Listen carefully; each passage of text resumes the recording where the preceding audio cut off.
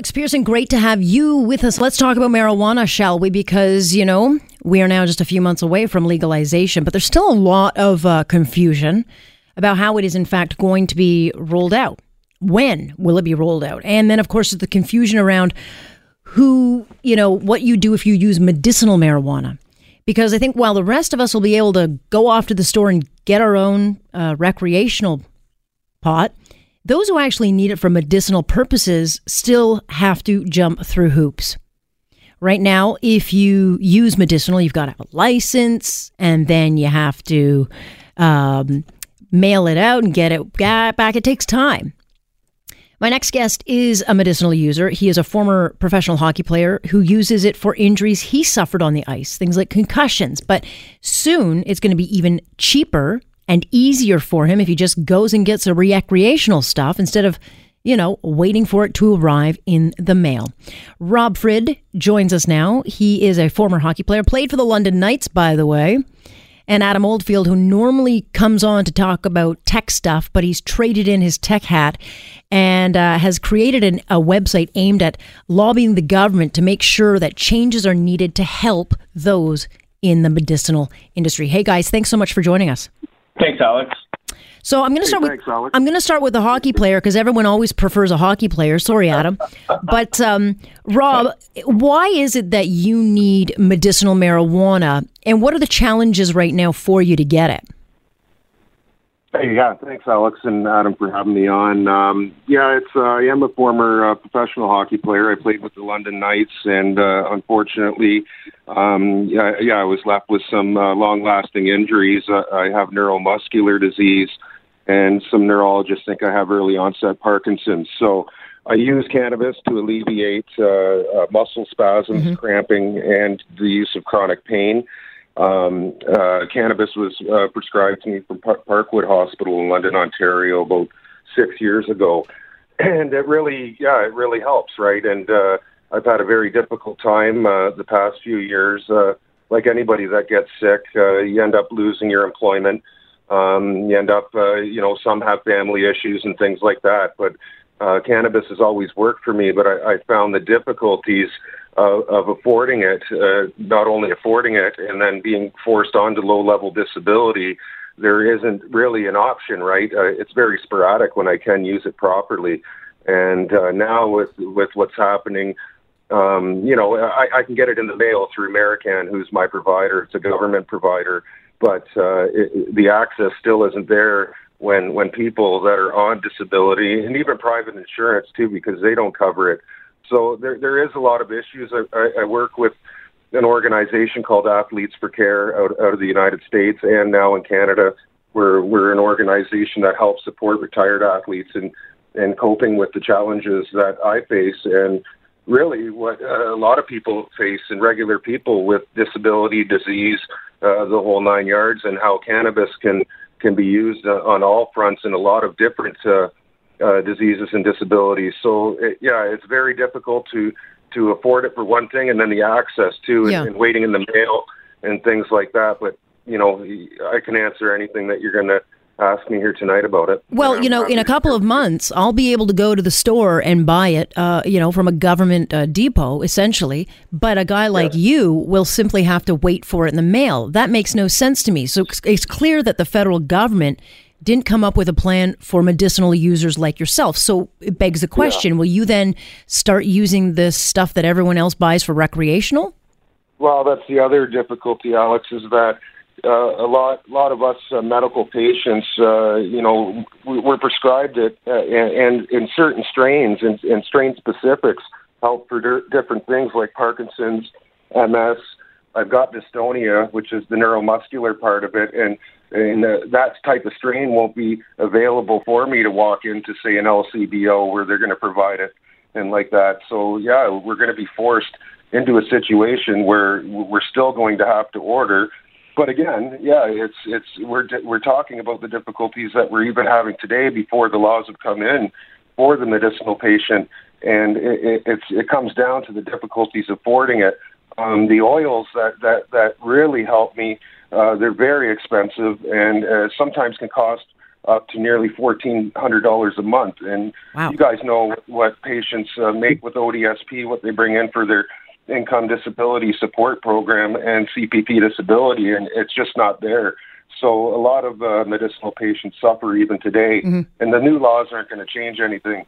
They're going to make things even more difficult, and I believe that the government's going to profit a ton of money. We're talking millions and billions off the recreational part of things, Alex. So I believe that there should be a cannabis support platform and a program built by the government where they're taking some of the recreational profits that they're going to put in their pockets and then allow the medicinal patients to possibly get free cannabis. And then you're going to see people really thrive with disabilities. Okay, so that's where you come in, Adam, because you're trying to help get the word out on medicinal cannabis. I mean, it's almost mind-baffling to me that they have not come up yet with a plan for medicinal users to be able to go and buy it more easily.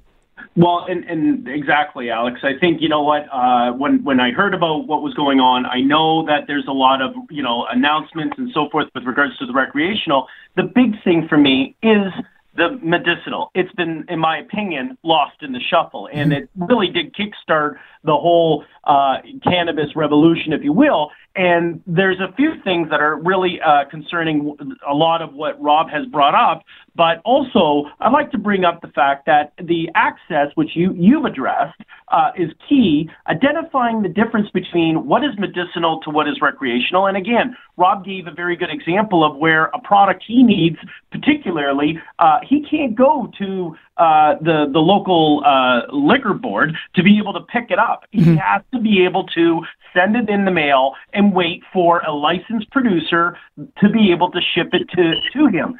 And I like to use the example of if you got a migraine, you're not going to put your medical doctor note in the mail and ship it off and hope you cure your migraine in 10 days from now.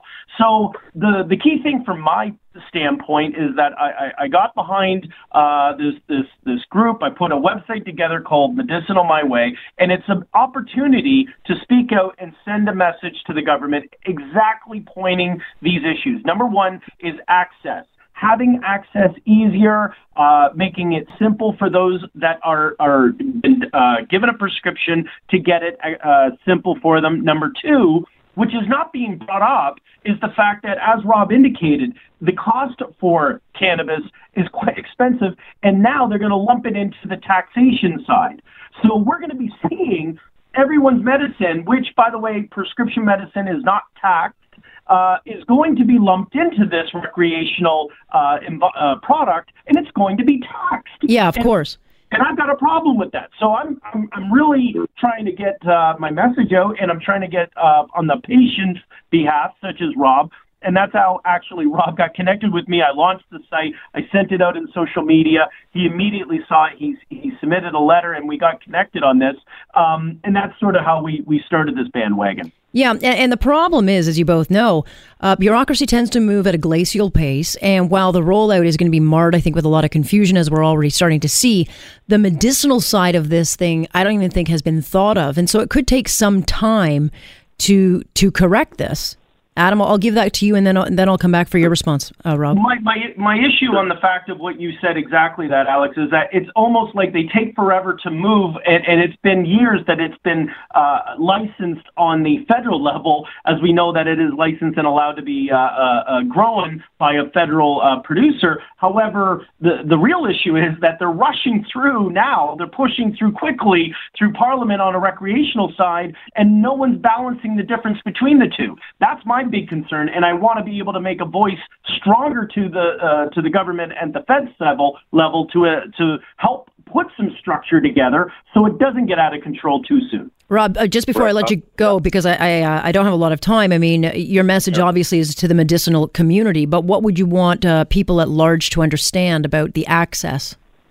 Well, yeah, Adam hit it right on the point there, but access needs to be there, but we have to really look at the government, and we have to put them on standby too, and look at, we've got an opiate crisis. It's right across the planet, very rampant in the U.S., here in Canada. You know what, I am on low-level narcotics. I can go and pick up my prescription at Shoppers, and I don't get taxed.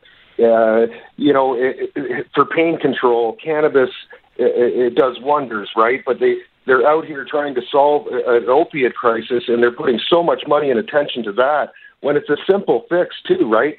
Allow medical patients to access cannabis properly, make it more affordable, and then maybe, people will have options instead of being forced on a high-level narcotic or opiate and then becoming tolerant and then becoming sick when cannabis can actually alleviate a lot of those symptoms too, right? And really help people with disabilities thrive. I've been able to see both because I've been working with the hospital for several years, and they gave me both medications in conjunction with each other. So I've seen the benefits of both, but now, it's gotten ridiculous, and now we're headed into a stage here where we're basically having full legalization and the government's doing nothing for patients. Okay, I've got to leave it there. The website is medicinalmyway.ca. That'll give you all the information, but an interesting conversation. I thank you both for joining me. Thanks, Alex. That is Rob Frid, someone who relies on medicinal marijuana, giving you some insight into a world he can't get access to, but hey, in a couple of months.